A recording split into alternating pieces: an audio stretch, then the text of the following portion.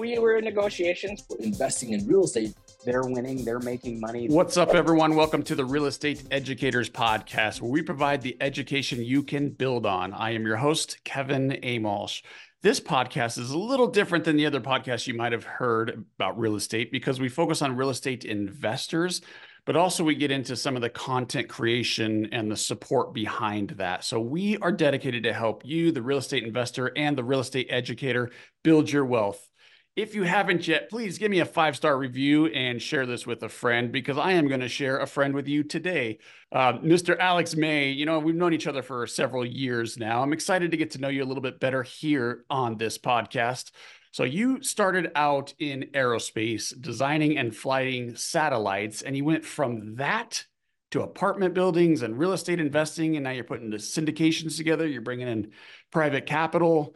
You're doing some really amazing things. So I'm really excited to hear your story. Alex, tell us, welcome to the show. Hey, thanks, Kevin. Yeah, happy to be on. It's a good way to start the new year. Yeah, I am excited, man. So tell us a little bit about this transition from being an engineer at Lockheed to getting into real estate investing. Yeah, cool. Will do. Well, I guess I think one of the questions you gave me to prepare just a little bit was, what motivated me to get into real estate in the first place. And, I think it was kind of a twofold thing. One that I think happens to a lot of people is they read Rich Dad, Poor Dad by Robert Kiyosaki, Yep. which is definitely causes some mental shifts in the way you think about money and finances.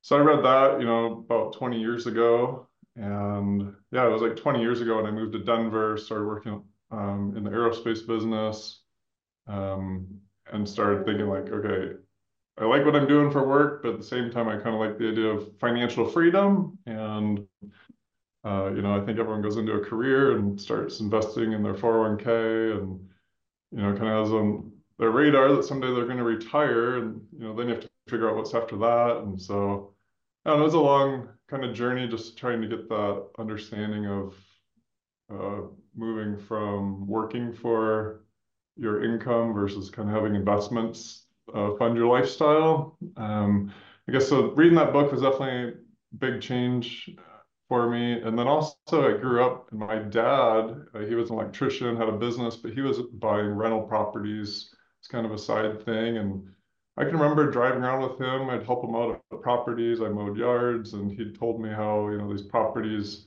were kind of paying for themselves and someday they'd be paid off.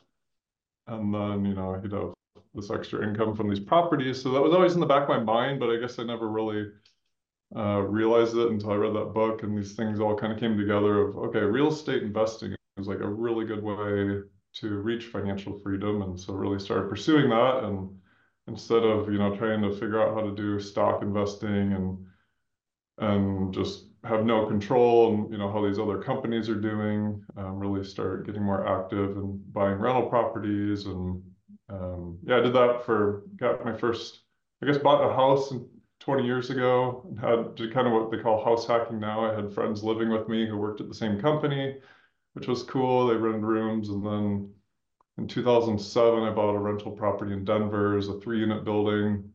Got to learn what it's like to be a landlord and fix things up and deal with challenging tenants. And, 2007 was right before the big crash of '08. And that was like a big lesson of like, oh my gosh, like I think I was definitely upside down as far as equity, because I took out a home line of credit on my house to buy this rental property, and then the value of that property went down too. But it was a huge lesson in like the buy and hold mentality, because I was just, buying this place to rent it out anyway, and it kept renting. So it was cash flowing even though values went down. So I probably couldn't have sold even if I wanted to.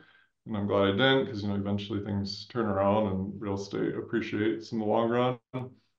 So it worked out really well. But yeah, that was a good lesson, just, buy and hold versus trying to always time the market and like quick fix and flip type approach. That's interesting. So we've had a lot of guests on the show, and what you share in common with almost everybody is the Rich Dad, Poor Dad. What you don't share with many of them is that you actually lived through the crash. There hasn't been a ton of investors that have been were investing 16 years ago. So Mhm. that's you actually came through unscathed, it sounds like. Yeah, it definitely slowed me down because, had this plan of like just buying rental properties every year, kind of saving up and buying them. But 2007, it was hard to come up with, equity to then buy another one, especially in the first one, values were down. But my wife and I got married in 2010. We both love the idea of doing real estate investing. So that was kind of the start of like making it a real side business. We started, just saving up our incomes and buying a property every year if we could. Started going into two properties every year, starting in 2010. We did do a fix and flip. We worked our butts off on it and thankfully made a few bucks, but it was like not worth. If you go look at how much time we spent on it, Totally. we just like look back like a year after we sold, like, oh my gosh, why did we sell that? And then 2 years later, like, why did we sell that? 3 years later, oh my gosh, like, Yeah, exactly. um, but yeah, it's been a really fun business. And you asked, I guess, the question like how I made that transition, and it was kind of having these side incomes outside of my career, which is definitely like a slow and steady uh, wealth generator.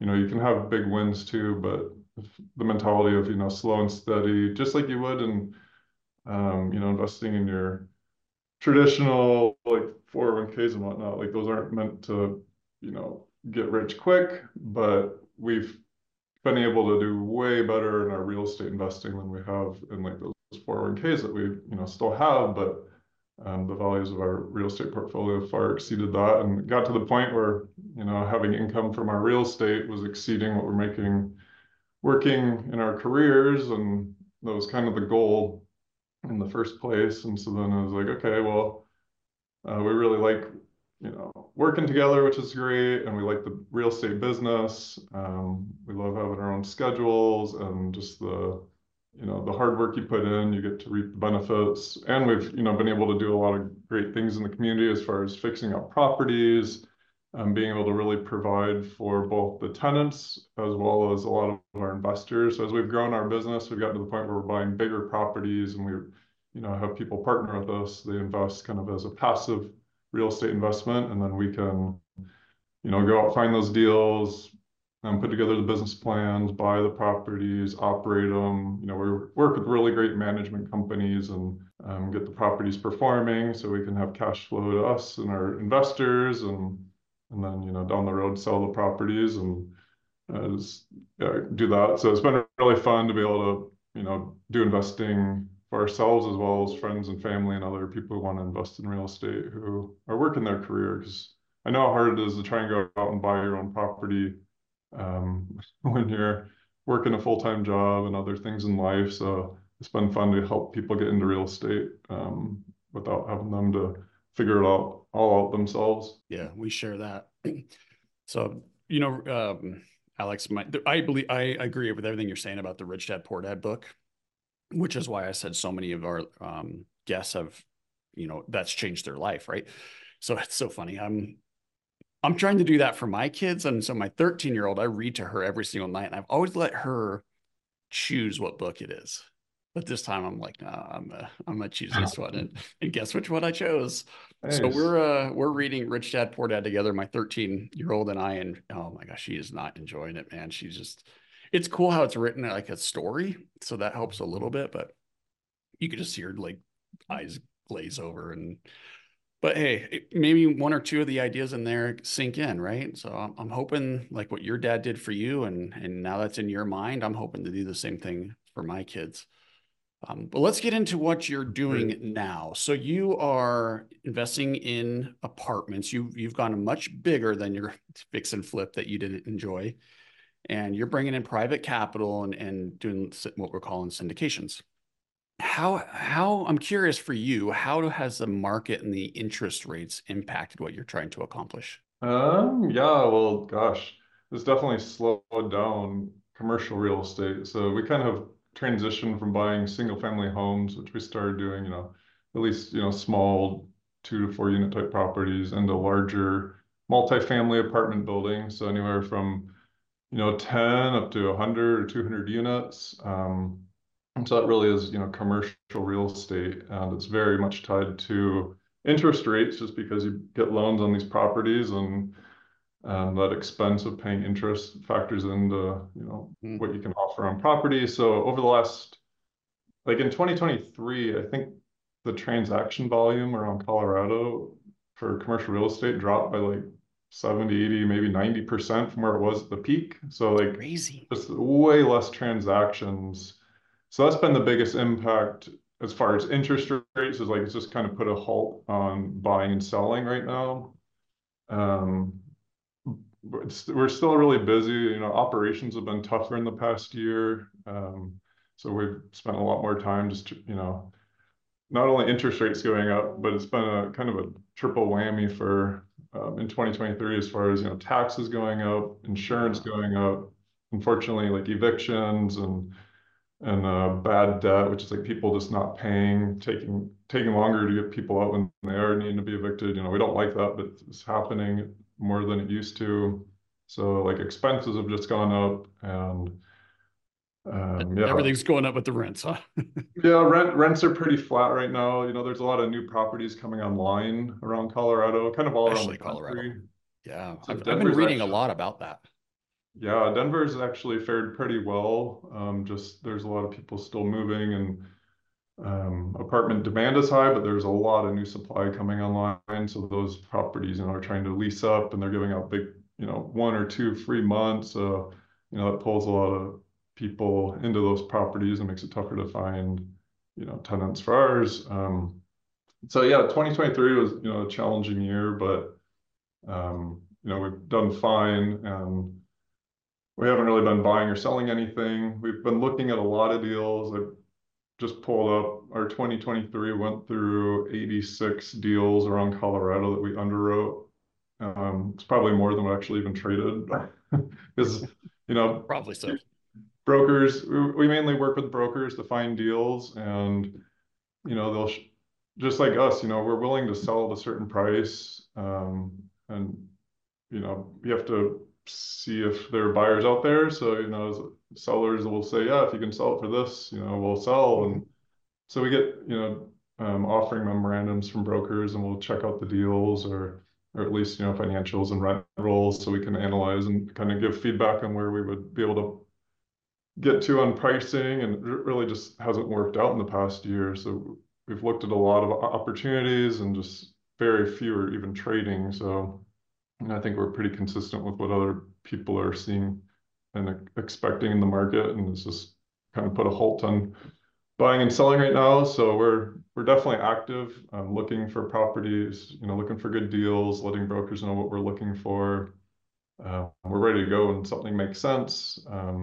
But yeah, just trying to be patient and wait for those right opportunities. And it seems like that bid-ask spread between buyers and sellers is getting a little closer. So I think we'll probably see more transactions this year. I think we're already starting to see some more stuff happening this year. We're getting a little closer on a couple deals that, still not quite making sense, but getting closer. And I think everybody wants to start seeing, things happen, and interest rates are stabilizing. Treasuries seem to be stabilizing a little. There's, the fact the Fed halted their hikes at the end of last year, I think added a lot of stability and positivity of like, they're probably not going to keep going up, and at some point they're going to start coming down. There's a lot of, I guess, uncertainty when the coming down will happen, but just the fact that they're not jacking up rates anymore is helping get people saying like, okay, we're kind of, I don't know, maybe it's like at the bottom as far as, values are down because interest rates are up, but like it's probably going to start turning soon. And I think people are getting more excited to start making some stuff happen. I find multifamily very interesting because there's such a demand for it. There's a lot of people doing exactly what you're doing, right? Trying to buy multifamily. That's where their comfort is. It's an easy transition from residential into this space. And so because of that, we haven't seen cap rates coming up like you would expect. So for the listener, typically commercial real estate trades on cap rates. So that's basically an expected return before leverage. So if you're saying a good multifamily trades at maybe a 5 cap, and then your money you're borrowing is maybe 6.5 or 7, that those numbers don't work, right? Because now you're borrowing higher than the property is producing. So we call that negative leverage, which is very interesting because if you think about a negative leverage situation, the more cash you put into the deal, the higher your cash on cash return is. So you de-risk the property by reducing leverage and you get a higher return on your dollar. I don't understand, and in Colorado specifically, how that continues to be that way. Have you seen any movement in the cap rates on the stuff you're looking at? Yeah, cap rates have gone up a bit for sure. And I guess the fact they haven't gone up as much as interest rates is why nothing's happening. It's weird, right? No It's trades like, are happening, right? Because sellers don't want to sell at a much higher cap rate because that means a much lower value if they don't right. need to. So, and buyers don't want to buy when interest rates are high. They don't want that negative leverage unless there's like a really big value add opportunity. So Exactly. Yeah. Good that's point. kind of, the fix and flip business plan in single family is, buy something at a really low price point. It wouldn't even rent out because it's so junky, but like you go fix it up and now it's worth a lot. And so we kind of look for those same opportunities in the apartment space. Ideally, we're buying with positive leverage day one, but we've had really good deals where we've bought and it's not cash flowing day one, but we go, completely renovate the property, and a year or two in, our we're cash flowing really good, even with the interest rates where they are. So That's a good um, point. And I should have said that. You're absolutely right. The value add stuff is a whole different world. yeah. So we're always trying to look for good value add opportunities. Right now, with values down, I think there are going to be some more motivated sellers with debt maturing this year. Mhm. Um, and with values down, they might not be able to refinance the way they expected to. So there might be some folks, needing to sell at a time where it's not ideal to sell. So we'd love to, get into some newer property right now that isn't as big of a value add. Because usually value add is like synonymous with usually, like older properties because they need fix up work and it's a lot more work, but there's a lot more, opportunity for returns there. So Yeah. yeah, More work, more risk, more return, yeah, hopefully. Yeah. yeah. Cap rates, like when you made the comment about the more money you put down, like actually the better your return would be when there's this negative leverage situation. Just so the listeners know, like cap rate is the same as if you bought all cash for a property and didn't get a loan. So it's like what your return on investment would be with an all cash purchase. So getting 5 or 6% is kind of like the 5 or 6% cap rate market we're in, and that's why do that right now if there's not value add when you can just go put money in like treasury and get that same return. So yeah, you need to find deals that are gonna provide the opportunity to get higher returns in the maybe not in cash flow year one, two, three, but like the fact that you're improving the value of the property by increasing NOI, then over like a certain hold period of that property, you should be able to produce returns that are at least double digit um, for your investors and for us for doing the work. Yep, I agree. And because we're in the private lending business, we only lend on value add. So it's very common to see 24-month before you start seeing cash flow on something because it takes a little while to, especially in multifamily, it takes a little while to renovate each unit, get the rents up. So yeah, that's highly expected, I guess. Mm-hmm. I got a funny story for you real quick. I was just thinking of when we're talking about cap rates. So we're looking to buy a new building to move Pine into. We've been Yes. leasing for a long time, and I liked that because look, if there's a problem, I just call somebody, right? And I never wanted to own office, and it's a good thing with what happened. Office values lost across the nation about 40% to date. But so my story here is there's this little office building on Hampton in Denver. So this is just like right outside of the urban core for those that don't know Denver very well, but it's on Hampton, sort of like I guess how would I describe this to you? Do you know where the big, I think it's a Chase building with the Chipotle in it on Hampton downtown? Anyway, it doesn't matter. So I was Yeah. looking at this office building and I could take up about 1/3 of it. And so I was going to need to lease the other two. So this is like the basic house hack if you're talking about residential real Oh, estate, right? cool. And so I'm looking at it and I'm using the current lease numbers for my underwriting. So what can I lease it for? And then I would just plug in that same number for me to rent from myself, basically. The thing was, he was advertising this thing at a 2 cap. And so I challenged him on it. I'm like, I don't understand where you're getting your pricing from, because if I do my numbers, and I showed it all to him, so this thing's like a 2 cap. I can't pay this much. He's like, well, this is an owner occupied deal. We don't trade on cap rates. Have you Hmm. ever heard anything like that before? Like, how do you Um, value it if you don't trade on a cap rate? yeah, I don't know. I guess maybe there's some unique buyers out there that will, just be looking for something for their own business enough so that they don't care about the long-term exit. They'll What? just pay whatever, just so that, I mean, Yeah. you talk about in housing, and I know I'm throwing a lot of stats out here, but it's over 90% of the major markets. It's cheaper to rent than buy. We've heard this, right? So it Mhm. is across the nation cheaper to rent than buy. That's true in commercial right now too, especially if you're Yeah. talking about overcharging for a property. Wow. Yeah. Yeah. I was at a conference yesterday and they were talking about in Denver here. They were talking about it was apartment conference. They had, panels of lenders, investors, brokers, developers, and they're saying it's about 50% cheaper right now to rent versus own Whoa, that's housing more than I thought. because interest rates are up so much. If you're buying like a $500,000 house around here, Denver area, you're going to be paying like 4,000 or so a month, and rents are probably half that. So it's really hard for people to be buying now. Um, and Wow, yeah, that's the crazy. rental market's really strong. I think there's also a mentality shift in the country where less people are wanting to pursue the dream of home ownership, and there's more, renters overall, and people wanting the flexibility that renting offers, to be able to move around more or live in areas that they wouldn't be able to buy. So yeah, it's definitely cheaper to rent than buy right now, which is good for, the business of owning rental properties for sure. Well, I was going to ask you that. So what you're telling me when you say that rent is so much cheaper than owning, it means that rent hasn't kept up with values.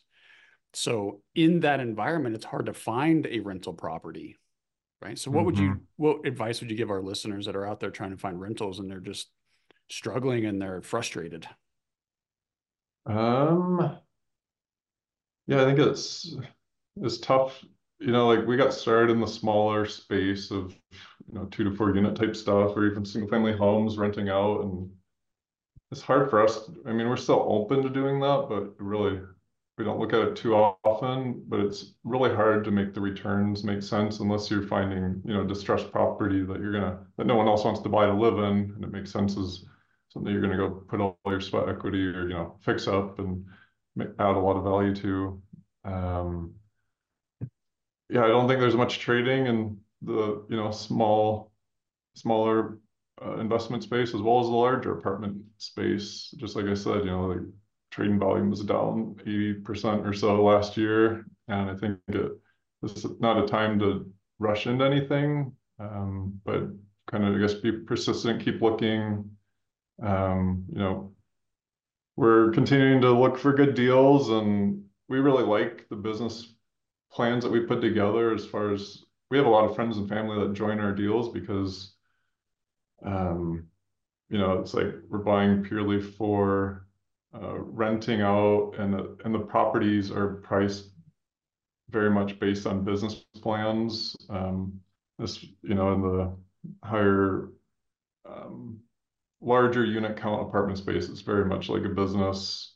Your, most business plans are fairly similar between different buyers, and so pricing of property is pretty straightforward. And when you find good deals, I think it's easy to invest in our offerings to get real estate exposure and get the benefits of real estate investing without having to, we're definitely spending a lot of time looking for deals.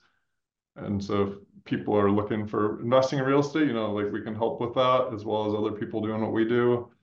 And so you can kind of let other people go out there and do a lot of the work trying to find good opportunities to invest in versus, listeners who are out also, trying to go find all their own deals. It's a lot of work to find some right now. There's just not much happening. So, I don't know, maybe it's just the answer your question. It's like network with more people who can actually offer real estate opportunities. So whether it's, brokers that are going to give the listener their own deal to go buy and operate themselves, or get, network with more people that are doing syndication. And so you can get on their lists for future investment opportunities and, kind of wait for those to come around because there's not a whole lot happening right now. This episode is brought to you by Pine Financial Group. Pine Financial is a private lender specializing in short-term rehab lending to real estate investors. Got a property that needs some love? We can help.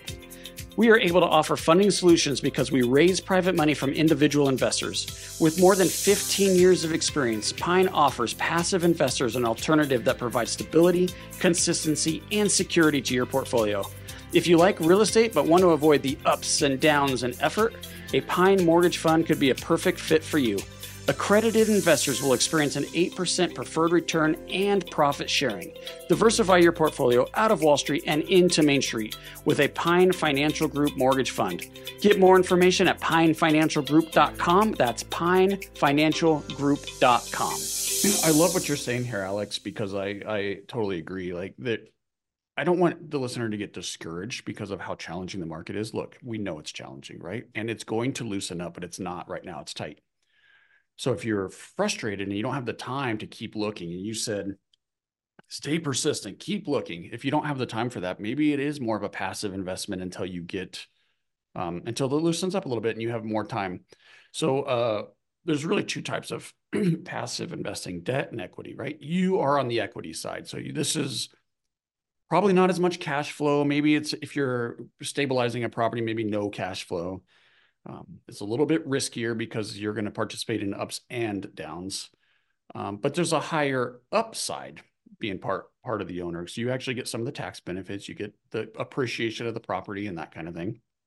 And then what we offer is the debt. So it's much lower return, very stable, very steady. It's secured. So if there's a problem, you get paid first. It's just not as high a return. So these are two options for the listener if you're getting frustrated with buying properties. So let's dig into the debt's really simple. You invest and you just get your money, right? Very simple, very passive. Mm-hmm. On your side, it's a bit more complicated because each syndication is a little different. So walk me through how you typically structure and what an investor can expect. Okay, yeah. So we're all looking for deals, but something that makes it a deal for us is a business plan that we can put together that's going to provide cash flow while we own it. And yeah, it might be low in that first year or two, but ideally getting around 6, 7, 8% cash flow while we're owning and operating. But when we go sell on the back end, we've added value to the point where people are going to almost double their investment with us over a 5-year period.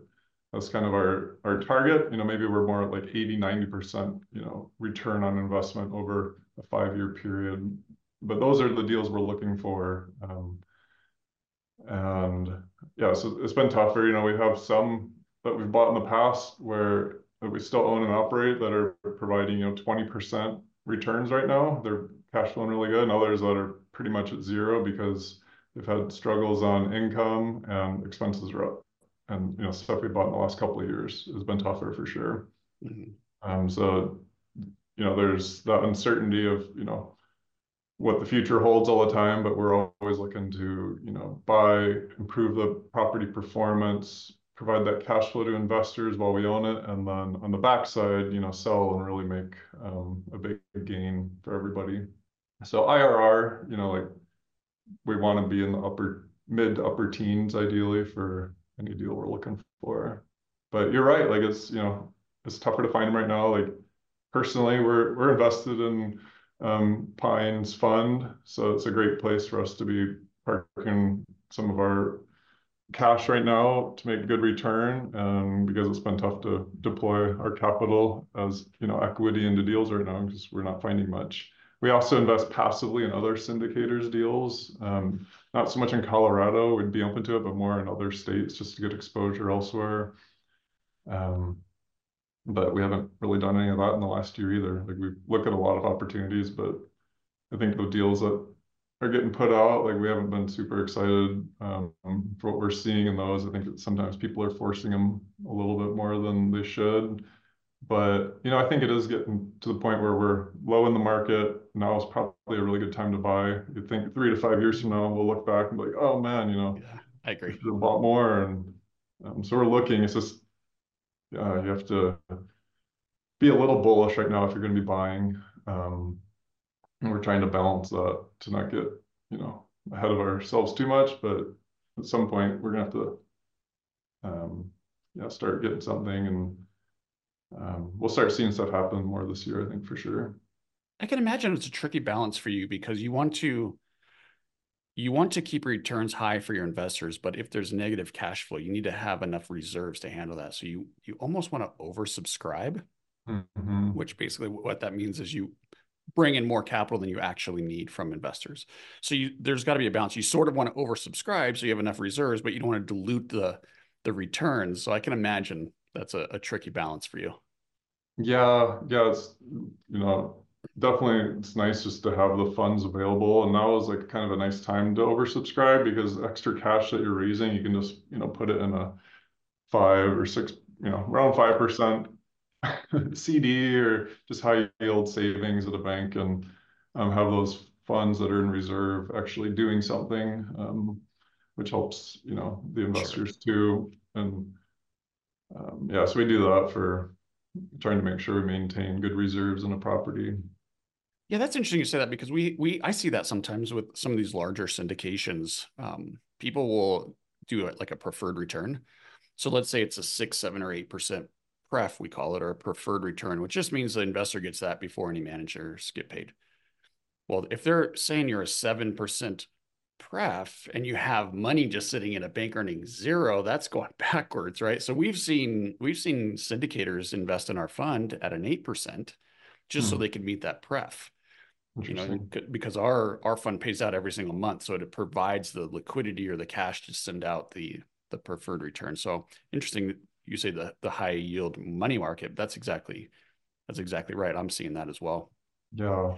So I do want to shift here, Alex, before we run out of time and talk a little bit more about what you're doing for the community, the real estate investor community. I know you've done some educations, you're jumping on podcasts like this one where you're trying to give your knowledge.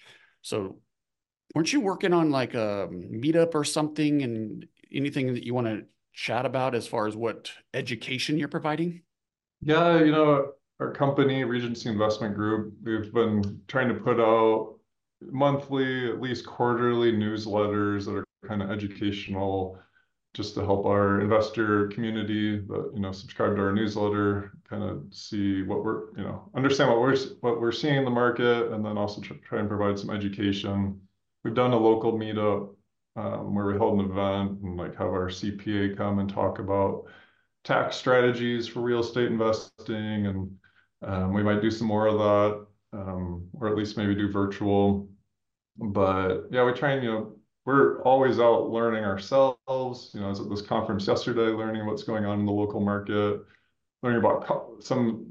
I've been doing cost segregation stuff for our properties for a long time, and I just learned something yesterday on that. So as What'd you far as learn? like you do the cost segregation, I'll just give listeners this little tidbit of, we do when we buy stuff for tax reasons, you get to depreciate rental property. And if you do a cost segregation study, instead of just, depreciating it over 27 and a half years, 1/27th every year as a straight line depreciation, you can essentially segregate the property to understand what material on that property is 5-year depreciable, 7-year depreciable, 15-year versus the 27 and a half. And everything that's 15 or less in the last several years, we've been able to take bonus depreciation. So like you get that big write-off in the first year of ownership, which has been really cool. And last year it phased down to 80% for you. You've essentially, like the example given was like, you have this old carpet or whatever flooring, and you've owned the property for 5 years. Well, that was 5 year depreciable property. And so when you sold the property and it doubled in value, all those things that you depreciated, they didn't double in value because like the IRS agrees, like the value of those things has gone down, like they depreciated and they need to be replaced at some point.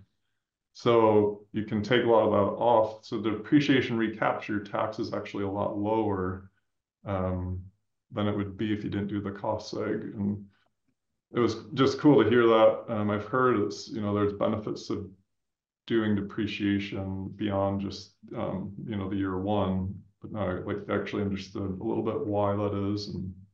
And so yeah, there's a lot of good tax strategies for doing real estate investing. Yeah. So yeah, we're all make trying sure to. I heard this right, Alex, because I just want to make sure that the listener caught this and that I heard this correctly. So if you're depreciating your property now, if you qualify for real estate status or real estate professional status, you could write off your ordinary income, which is whatever tax bracket you're in. Mm-hmm. When you sell and have to recapture, you're going to be paying the tax at the much lower capital gains rate. Yeah. So you're basically shifting, and it's also into the future. So you have the time value of money as well, but it's going from your tax bracket rate to 15 or 17 and a half, depending on whatever it is. So you're really lowering your rate as well. Did I hear that right? Like I think the tax strategies are trying to, you're trying to move from a higher taxable rate to a lower, that's the goal. And moving into capital gains is about as low as you can get. Mm-hmm. Some of that depreciation recapture is not at capital gains. Some is, at like a 20% or 25. I don't remember what it is for depreciation recapture. But by doing that cost segregation study, you can actually get a lot of it to go to make it realize that it's actually capital gains that occur. I think the capital gains rate is 20 plus the what is it, the Obamacare or whatever. Yeah, so if you're if you're at the highest tax bracket, you bump up on your capital gains, I think. Yeah, I don't remember there if it's 15 or 20 or 20 or 25 or something like that. Yeah. It's still lower than the ordinary 37 and a half or whatever that is, right? But yeah, a lot of the strategies we've done is do depreciation. If your listeners are familiar with 1031 exchanges, that's a great technique to go sell and not have to pay any of that tax. You just roll it into the next property. Or if you don't do a 1031, you can do, bonus depreciation to get big offsets to whatever gains you did have that same year. So yeah, both strategies are really helpful for tax planning. I mean, we pay a ton in taxes, don't get me wrong, but it's all property tax. Like we try and limit our tax exposure on our, personal income tax. And it's not, we're just doing exactly what the IRS essentially wants us to be doing. Right. Like, we have incentives for property investors because they need to provide housing for the citizens, and they, make tax benefits for people who do this type of work and invest in this type of stuff. So it's, great opportunities to take advantage of it and save on personal income tax. But yeah, don't forget you're paying a lot in property tax. Yeah, for all these properties you manage and own. So I didn't mean to get off track so much there. I do want to go back to your education stuff. So the meetup group that you were doing, are you getting, just ask a more broad question. Are you getting value from the education you're providing to the community? Are people investing in your deals? Are they bringing you deals? Like what kind of benefit are you or your company getting from this? Yeah, I think by putting out education material, it just helps get people more comfortable with investing in real estate and understanding the nuances. I think, until we'd rather, be sending out quarterly deal opportunities, but there haven't really been those. So it's nice to be able to provide something. And I think even when we have deals available, those are huge educational opportunities for anyone who's interested in this. Like just to listen, we put a webinar together, talk through a business plan, what we're going to do for the property. And people can learn a lot. I think just go, listening to that and asking questions and seeing, what we're doing for these business plans and understand how the return on investment is calculated and what things we take into account. Yeah, so we used to kind of views our deals as like really good educational opportunities, but there haven't been a lot of those happening. So, putting out more information just to help people see what we're seeing and learn like, something about the business. I think my wife Sarah, she's working on a newsletter right now about just goal planning. It's early in the year still. We did ours. Like we really should share with folks like what we do, Yeah. because it's been really helpful in our lives for setting a plan for the year and trying to put on a big calendar what some of the key milestones are we want to achieve and scheduling things to make sure they happen this year and having check-ins occasionally to make sure we're not forgetting about those goals we set at the beginning of the year and keep making progress towards them. So yeah, I think that newsletter is probably going to go out, today or tomorrow for, again, just something to get people, our investors, to think about it and hopefully it can help them out. I love it. Check in on your goals. That's what so many people don't do that. So that was great to hear you say that. Trying to think if Yeah, we there's put anything on else our, I should ask you before I close out. Oh, go ahead. yeah, just like, yep, we really honor our calendars as far as like if you put stuff on the calendar, you do these goals and like it's easy to write them down and then if you don't come back and look at them, but Yeah. what's going to make you come back and look at it? And it's like if it's on the calendar, three times monthly or quarterly to go review that and give a status and it's like okay, shoot, today's our review goal day and let's go how it Yeah. actually spend time on that because Hold yourself accountable, right? So in my business in Pine, we do like rocks. Like I learned this from the Traction book. So we have 90-day plans for everybody, including myself. And it's all based on the 1 and 5 year goals that we have. So we just back it down to little bite-sized chunks. So 90 days, what's their goal? And we bonus on this and everything. So we're highly focused on it. And we have our little review meetings with everybody and go over their 90-day to see how they did. And so it's a check-in 4 times a year so we could accomplish that annual goal. So, and I can tell you that's really changed the trajectory of our company once we implemented that. So I totally agree and love what you're saying about this. that's great. Cool. All right, man. So how do we I want to ask you, I felt like there was something else I wanted to ask you. I definitely want to get your contact information. And if anyone wants to subscribe to your newsletter or check out one of your webinars, I do agree that even if you don't invest with Alex, if you go through one of the webinars and how he underwrites a deal, I think you could learn a lot about it. Now I remember what I was going to ask you. So we want to encourage and motivate and educate the listener, right? And you were able to be successful going from one house to a threeplex to a fix and flip to now hundreds of units. How does the listener go from residential single family homes into apartments or commercial real estate? Like what advice would you give them? Well, yeah, I think listening to podcasts like this, education, I think is really powerful. Um, just getting out and making moves, being a passive investor in a deal and seeing how these are put together. If that's their goal to get into, larger apartments, I think it helps just seeing how they're operated and being able to participate and ask questions. I think there's opportunities to partner with folks if they want to be more active and figure out ways that they can add value to a team for finding a deal or helping manage in some capacity or helping raise funds in some capacity and like being stewards of helping the deal come together. There are opportunities there, but yeah, I think just being active, keep learning, keep getting out, networking. Feel free to reach out and ask. I'm always happy to have a call or meet up with someone to share specifics because I think everyone's in their own unique situation and um, yeah, there are lots of different ways probably to pursue it. But I think just continuing to take steps and participate. Just know that it's not like get rich quick type thing, and it's good to just keep taking the steps forward. And eventually, it really starts picking up. All right. and you're in Colorado and you just said, your words, you're willing to sit down and meet with people if they contact you. Cool. That's really cool. So, a fair amount of our listeners are from Colorado since that's where I'm at. So tell us, man, how do we get a hold of you? Oh yeah, cool. Well, we have a website. It's regencyinvestmentgroup.com. So you can check that out, kind of use an overview of what we do, and there's a newsletter to sign up. My contact information's on there, I think phone and email.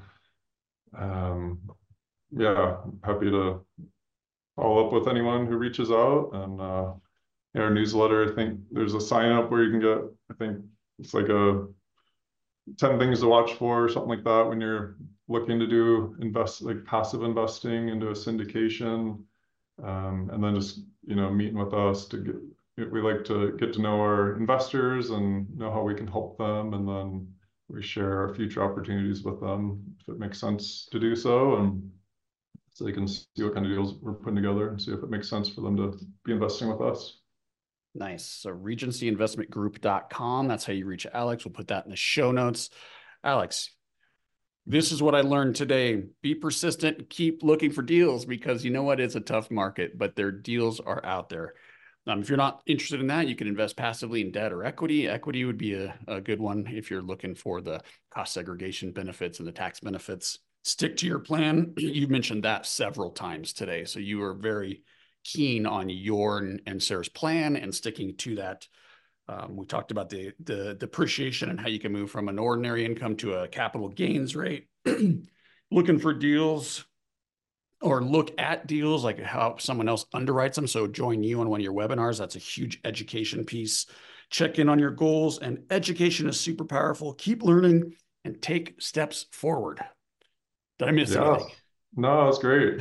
I love this. Thanks for putting this together, and it's nice to talk with you. Yeah, man, it's been a little while since I've seen you. I know we're both, or I think you might have been, I don't know if you're still part of the Commercial Academy, but we were seeing each other more frequently when we were both going to that. I haven't been able to go as much because I've been so busy, and I think you were going to take a break or something. So maybe we get together sometime. Love to do that. Yeah, that'd be great. Yeah, we're both local here. We definitely need to meet up more. Yeah, why don't we? Right, exactly. All right, man, check them out. regencyinvestmentgroup.com. Alex, thank you. And for the listener, I hope you make this day a great one. Hey guys, I hope you enjoyed this episode as much as I did. If you did, please be sure to follow and leave us a review. Oh yeah, and tell a friend.